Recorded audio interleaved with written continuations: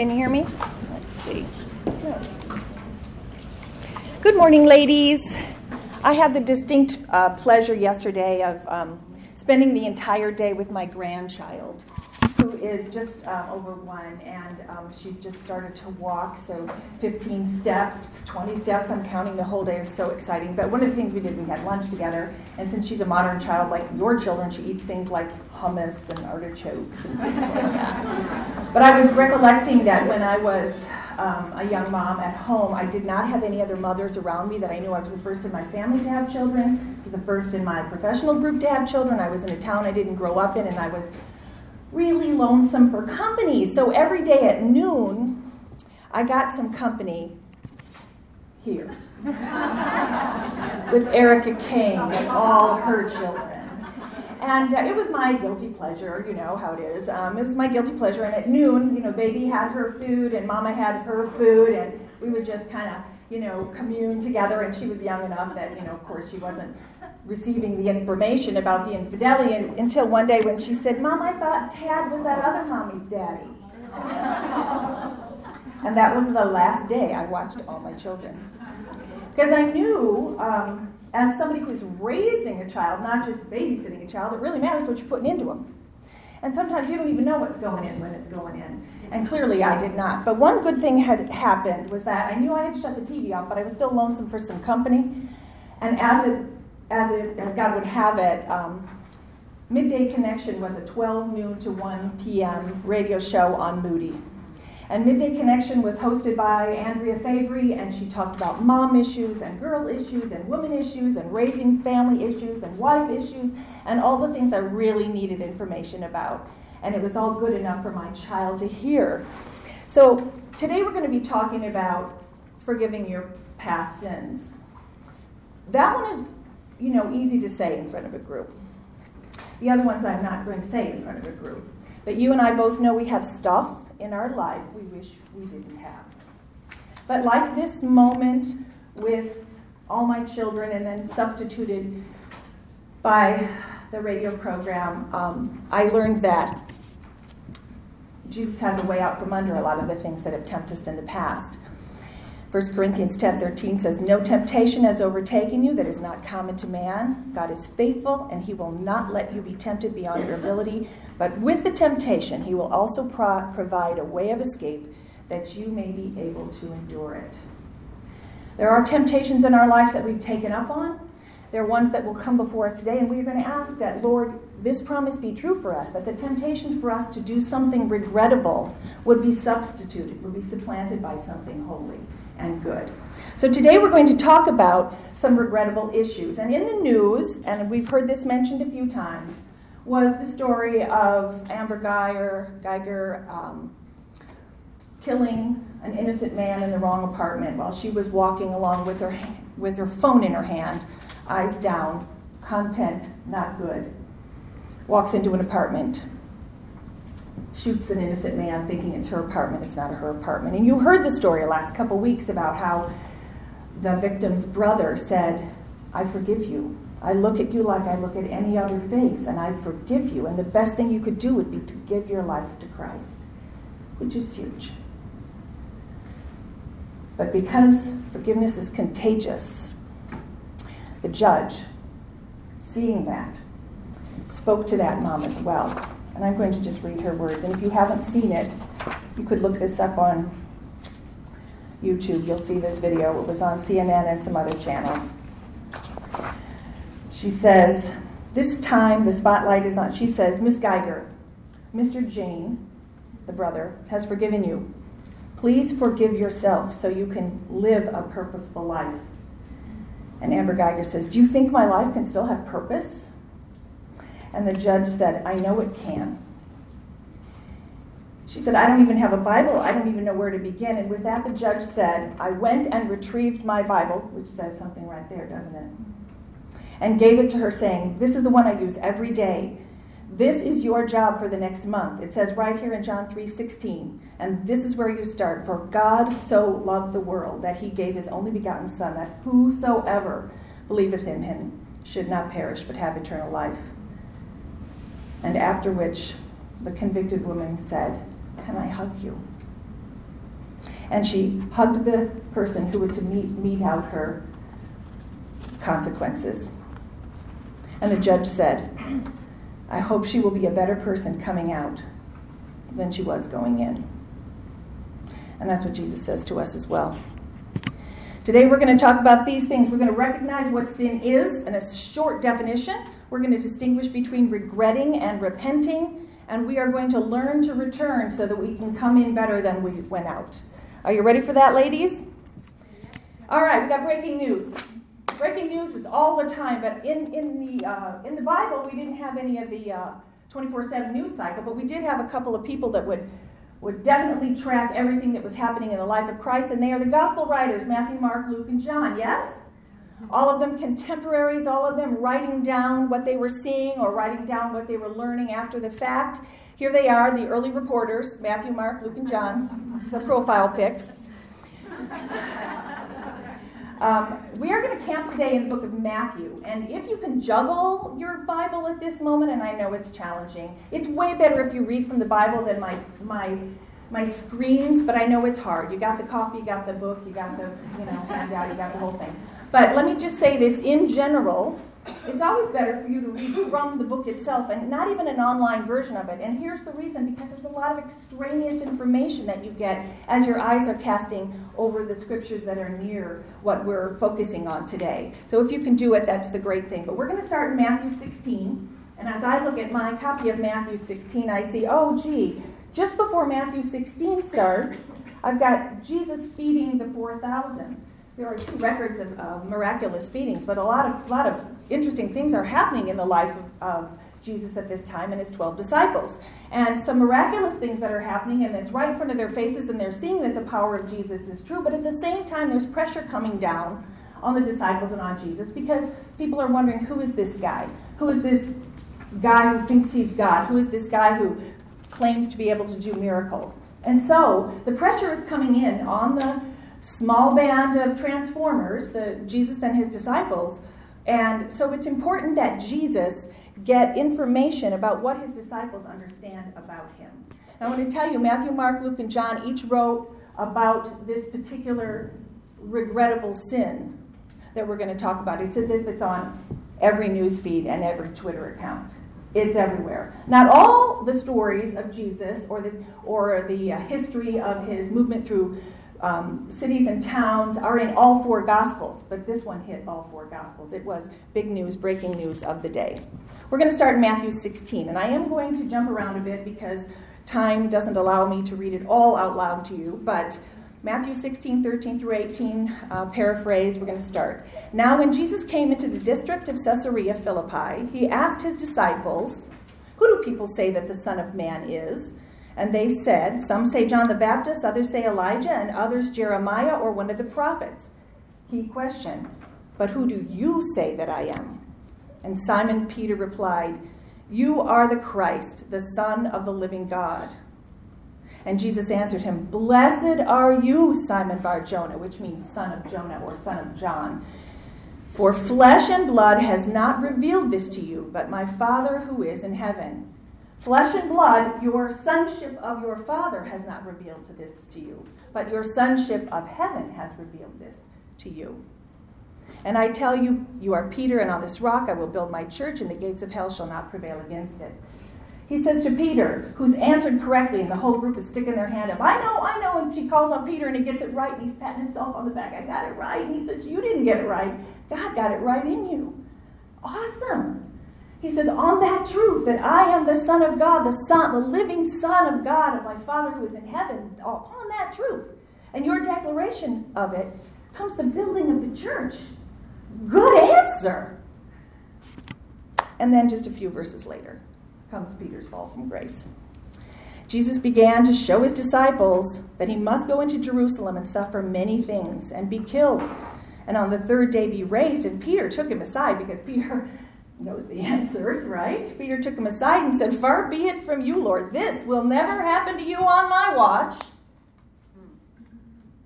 And Jesus says, "Get behind me, Satan." That's a lot different from "Blessed be you who knows this from heaven." Get behind me, Satan. You are a hindrance to me. Now listen. For you are not setting your mind on the things of God, but on the things of man. A few minutes ago, he told Peter, you are setting your mind on the things of God, which is why you got the right answer. Right now, you're speaking from your flesh, which is why you got the wrong answer. And therein is the simplest definition of sin I have ever seen, which is setting your mind on the things of men instead of the things of God. Now, Peter, who, lived and walked next to Jesus for 3 years, his constant companion, the one who was ushered into some very unique views of his miracles and Jesus' capacity and his declarations, had trouble staying on the mind of God, diverted back to the mind of men. And so we shouldn't be surprised that some 2,000 years later, we're slipping backwards. But Jesus had a plan for that, as you well know. Now we're going to jump to Matthew 26, verses 1 through 16. First, I want to remind you that Jesus had just told Peter that terrible things were going to happen. There was going to be suffering. And unfortunately, ladies, our Bible is full of promises that you will suffer. And that you will mess up, and you will suffer because of that. You will suffer because of other people's mess up. This long timeline that Gretchen showed us last week, and all the stories embedded within it, are full of people who messed up and got a chance to get a claim in a good way. And so we should not be surprised that a person like Rahab, the prostitute, who was the topic of our reading this week, has a transformed identity in Jesus, because that was his whole point. God above knew that she was going to be part of the Jesus story. She was going to save the Israelites so Jesus could come through that line. Her story is not about her sin. It's about how her sin put her in the right place at the right time to become redeemed in the heavenly realms. So in Matthew 26, 1 through 16, Jesus said to his disciples, I'm telling you, the Passover is coming, and the Son of Man will be delivered up to be crucified. Now remember, Peter had just said this isn't going to happen. But it is. And then one of the 12, Judas Iscariot, went to the chief priests and said, what will you give me if I deliver him over to you? You have to understand, Judas Iscariot wasn't signing up for the suffering part. He was not signing up for my leader's going to be hauled off and I'm going to be hauled off with him. In fact, he wasn't even signing up for the fact that Jesus maybe was the leader that Peter said he was. So from that moment, he looked for an opportunity to betray him, and they paid him 30 pieces of silver, and he sought an opportunity to betray him. He did not want to get caught up in that suffering and in that blame. Can't say that I blame him. As they were eating, verse 21, Jesus says to all the 12 who are gathered at the table, including the one he said, get behind me, Satan, to, Peter, and this one, Judas, who looking for an opportunity to betray him. And by this point, we are at the Passover, 2 days later, and Judas has found an opportunity to betray Jesus. We know that he will do that with a kiss in the Garden of Gethsemane. But Jesus says to them, truly I say to you, one will betray me. Judas would betray him, and he answered, is it I, Rabbi? And he said to him, you have said so. Judas self-identified even in his attempt to cover up. And now as they're eating, Jesus took bread, and after blessing it and broke it and gave it to his disciples, he said, take and eat, this is my body. And he took the cup, and when he had given thanks, he gave it to them, saying, drink of it, all of you, for this is my blood of the covenant, which is poured out for many. What for? For the forgiveness of sins. Sitting at that table are 2 sinners that we know for sure, and probably 10 others. And he's telling them, anything that is not on the mind of God, that is on the mind of men, constitutes as sin. And I'm sitting here giving you my life for the forgiveness of it. Matthew 26:30. And when they had sung a hymn, they went out to the Mount of Olives, and then Jesus said to them, you'll all fall away because of me this night, for it is written, I will strike the shepherd, and the sheep of the flock will be scattered. But after I'm raised up, I'll go before you to Galilee. Jesus knows something, and he has not been shy about telling his disciples. stuff is going to come down. And he's also not been shy about saying, and in that time of temptation, you'll probably take the road of flesh. You will scatter from me. Matthew 26:33-35. Peter answered him, though they all fall away because of you, I will never fall away. I have to say, I identify with Peter. He's the one that's like, pick me, take me, I'll walk on water, I'll always. And Jesus knows he has this earnestness about him, but he also knows that he's made of flesh and bone and will likely defer to his own temptations without some correction. So Jesus said to Peter, truly I tell you, this very night before the rooster crows, you will deny me 3 times. And Peter said to him, even if I must die with you, I will not deny you. And all the disciples said the same. We know the end of this story, don't we? Luke, one of our other gospel writers, adds this part that is not in the book of Matthew. It's worthy to hear. Luke 22:31-32, Jesus is talking. Simon, Simon, which is Peter's other name, Simon Peter. Satan has asked to sift you as wheat, but I have prayed for you, Simon, that your faith may not fail. And when you have turned back, strengthen your brothers. So Jesus knows 2 things. He will deny him, and he will turn back. And he's given a provision for that. That's good news for us. Back to Matthew. Jesus went with them to a place called Gethsemane, and he said to his disciples, sit here while I go there and pray. And going a little farther, he fell on his face and prayed, saying, my Father, if it be possible, let this cup pass from me. Nevertheless, not as I will, but as you will. Jesus has his mind on the things of God, not on the things of the flesh. He's not denying that this is going to hurt, and he wishes it weren't going to happen. But he says, not my will, but your will be done. And he came to the disciples and found them sleeping, and he said to Peter, so you could not watch with me 1 hour? Watch and pray that you may not enter into what? Temptation. The spirit is indeed willing, but the flesh is, everybody say it, weak.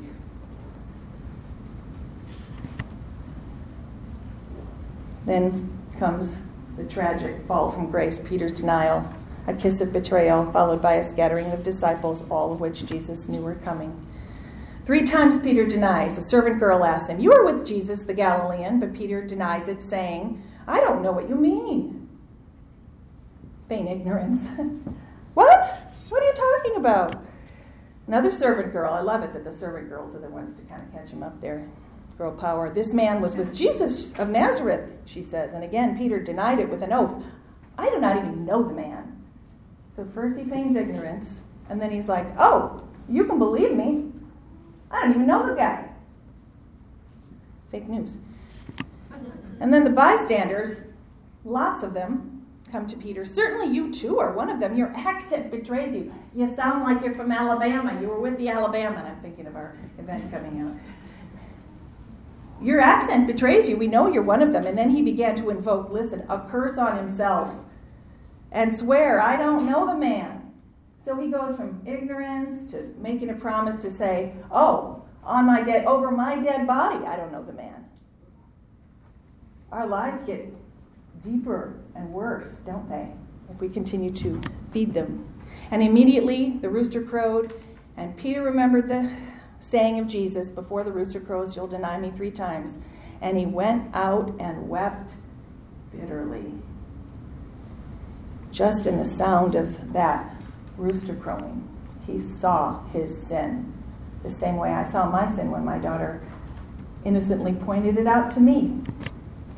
And regret is the painful consequence of sin. And I would use the word remorse here as an equivalent. We definitely know that Peter wishes he hadn't done that. And that he, knowing the Savior, knows what the Savior would have thought. Now let's look at what Matthew's done, what Judas has done in the same circumstance. In Matthew 27, then when Judas, his betrayer, saw that Jesus was condemned, Oh, he changed his mind and brought back the 30 pieces of silver to the chief priests and the elders, saying, I've sinned by betraying innocent blood. He's confessing to the very people that gave him the money. And they said, what's this to us? Don't come to me with your bread. That's nothing. Now, if we could write this story for Judas, we might tell him, go tell God. Go tell Jesus. Go tell the disciples. But instead he went and hid. And you know his demise came after this. Because he stopped with regret and didn't go into repentance. Romans 5:8 promises us, God demonstrates his own love for us in this, that while we were still sinners, Christ died for us. Jesus sat at the table, knowing the sins around the table, the two most popular ones that we get from the gospel writers and all the rest of them. And even though he knew we were going to fail then, and we're going to fail tomorrow, and we failed yesterday, he already offered his blood as a sacrifice for our sin, even while we were still sinners. That's the most amazing thing. He didn't wait for us to get right. He met us where we are and gave us a provision, a way out from under it. Let's look at the Luke 24 now. This is some information that is not in Matthew as well, so I'm going to amplify. Luke starts his gospel, by the way, saying, I want to give you an orderly account of everything I know, which is why there's a little bit more detail in Luke in this particular sense.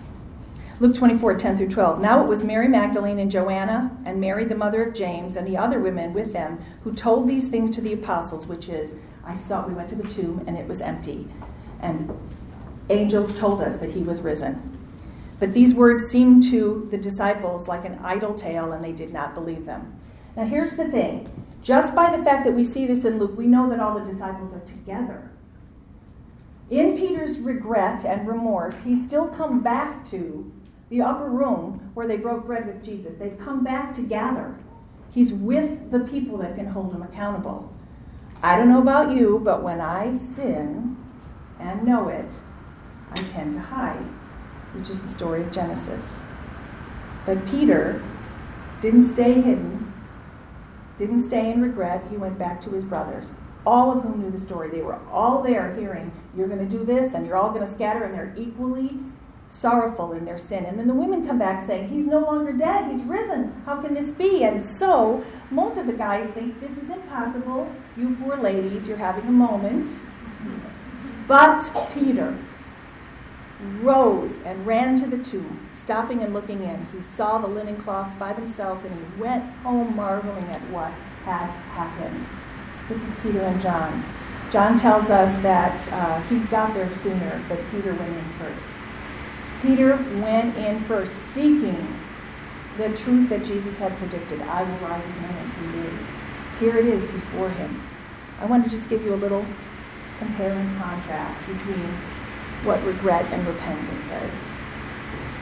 Regret is a hiding, and repentance is a seeking. You can stay in regret, which leads to many other outcomes.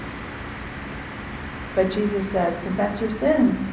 I'm faithful and just to forgive your sins and cleanse you from all unrighteousness. But in order to confess, you have to come to him and come to others who will hold you accountable to him.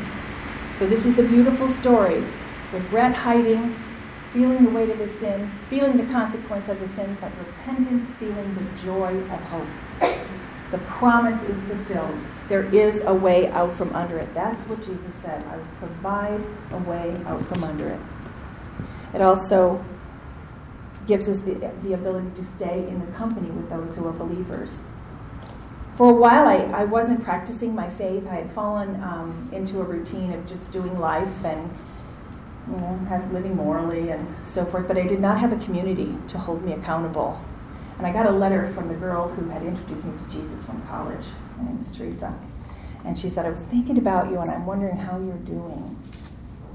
And when I got her letter, I was mortified because I wasn't doing anything.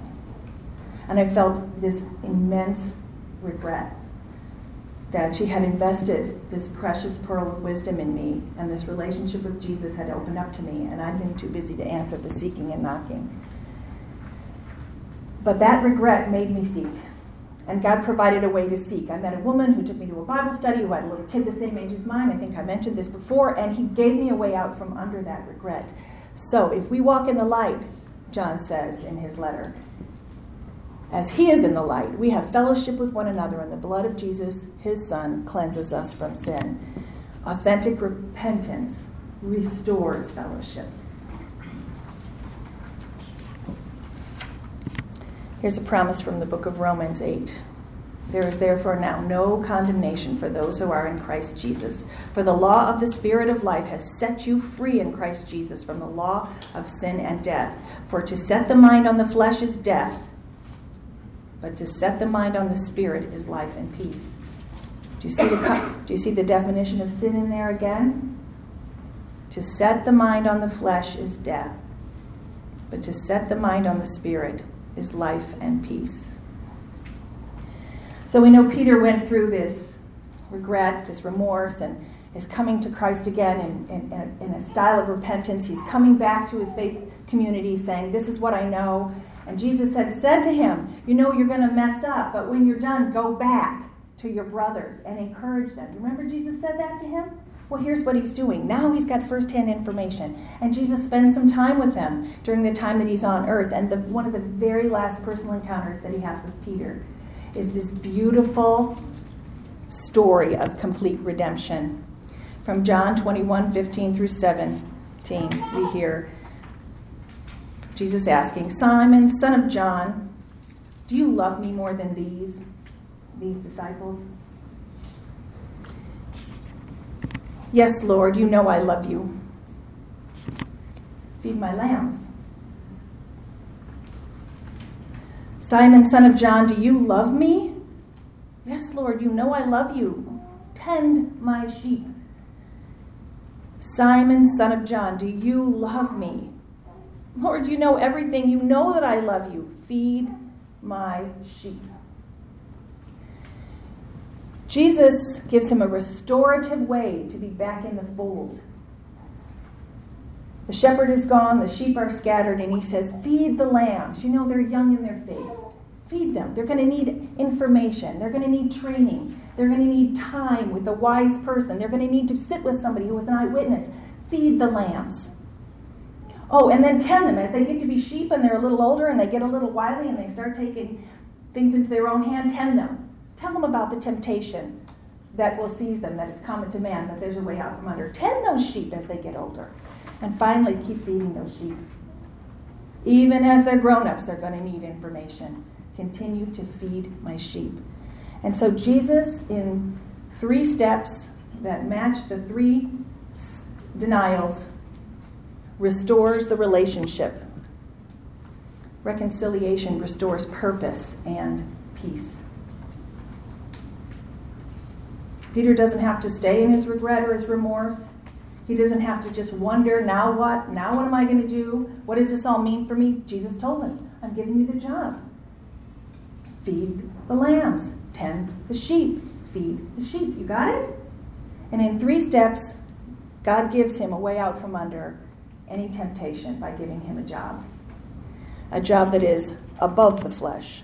So I'm going to say to you, mamas, feed your sheep. Feed your lambs. Tend your sheep. God tells us to do that. Point out sins quickly as something that hurts God and others. I didn't do this. I did not say to my children when they were wrong that it was hurting God. Because I didn't really get it. I get it now. Changes everything if what you're doing is sin, not of the mind of God, then it hurts God. Allow for natural consequences or create them. Jesus allowed for natural consequences. Peter came along and felt the regret of his circumstances. Many times we want to protect our children from the negative consequences of their sin, or take responsibility for it, or rush that paper to school when they've forgotten to take it, or once again rescue them out of a relationship that they got themselves into that they shouldn't have been in the first place. But there is some good reason for regret and remorse, because you feel that sin through the eyes of the one who made you for something higher than this. Teach your model responsible apologies. This is an apology. Sorry. No. Well, I'm sorry you feel that way. No. I'm sorry that happened to you. No. I'm sorry that Anything short of that's not an apology. Just because the sentence contains the word sorry doesn't mean you're sorry. So owning the part that is yours to own is the part that you need to learn to say an apology. And ladies, we have to learn to say it ourselves. To our husbands, to our mothers, to our neighbors. Which part of this leaning into sin was mine? And which part of it is mine to ask forgiveness for? And then, this is so important, demonstrate forgiveness and enjoy the peace that follows. If we are bogged down, ladies, with the sins of our past, and we're not enjoying the forgiveness, one or two things is true. First of all, we haven't decided it was our fault. Another thing is we haven't decided that God is big enough. And we haven't believed him when he said, "You are my precious, your names are written on my palm. When I died for you, I gave you a way out from under this sin." Believing it for ourselves and then demonstrating a different kind of peace that comes over you, a peace that surpasses understanding, a peace that's like nothing else on earth. We can show our children that. We can put them back into the fold. We can tell them what their role is going to be. We can say, because you've come to this, now I give you this to do, and to demonstrate your love and to demonstrate your worthiness. Isn't that peace-giving? Isn't it good that though we're yet sinners, Christ died for us and he has a way and a plan and a purpose for our lives? Isn't it good that what that judge said to Amber Geiger, this is where you begin and this is where you come out, better than when you went in? I just want to finish today with, this came over me this morning as I was thinking about how we would end in prayer. Of course, we always want to give our morning to Christ, and we had great worship, and we talked about forgiveness and sin upstairs in our songs, and everything seems to be relating to me this week because I'm studying this. But today I just want to pray the Lord's Prayer together because it's all in there. So we probably all have a few different words for things like trespasses and debts and sins, but just follow along and please speak loudly with me as we pray this prayer together because I know you know it. And if you don't, it's in Luke 11. Our Father, who art in heaven, hallowed be thy name. Thy kingdom come, thy will be done, on earth as it is in heaven. Give us this day our daily bread, and forgive us our trespasses, as we forgive those who trespass against us. And lead us not into temptation, but deliver us from evil. For thine is the kingdom, and the power, and the glory forever and ever. Amen. Thank you.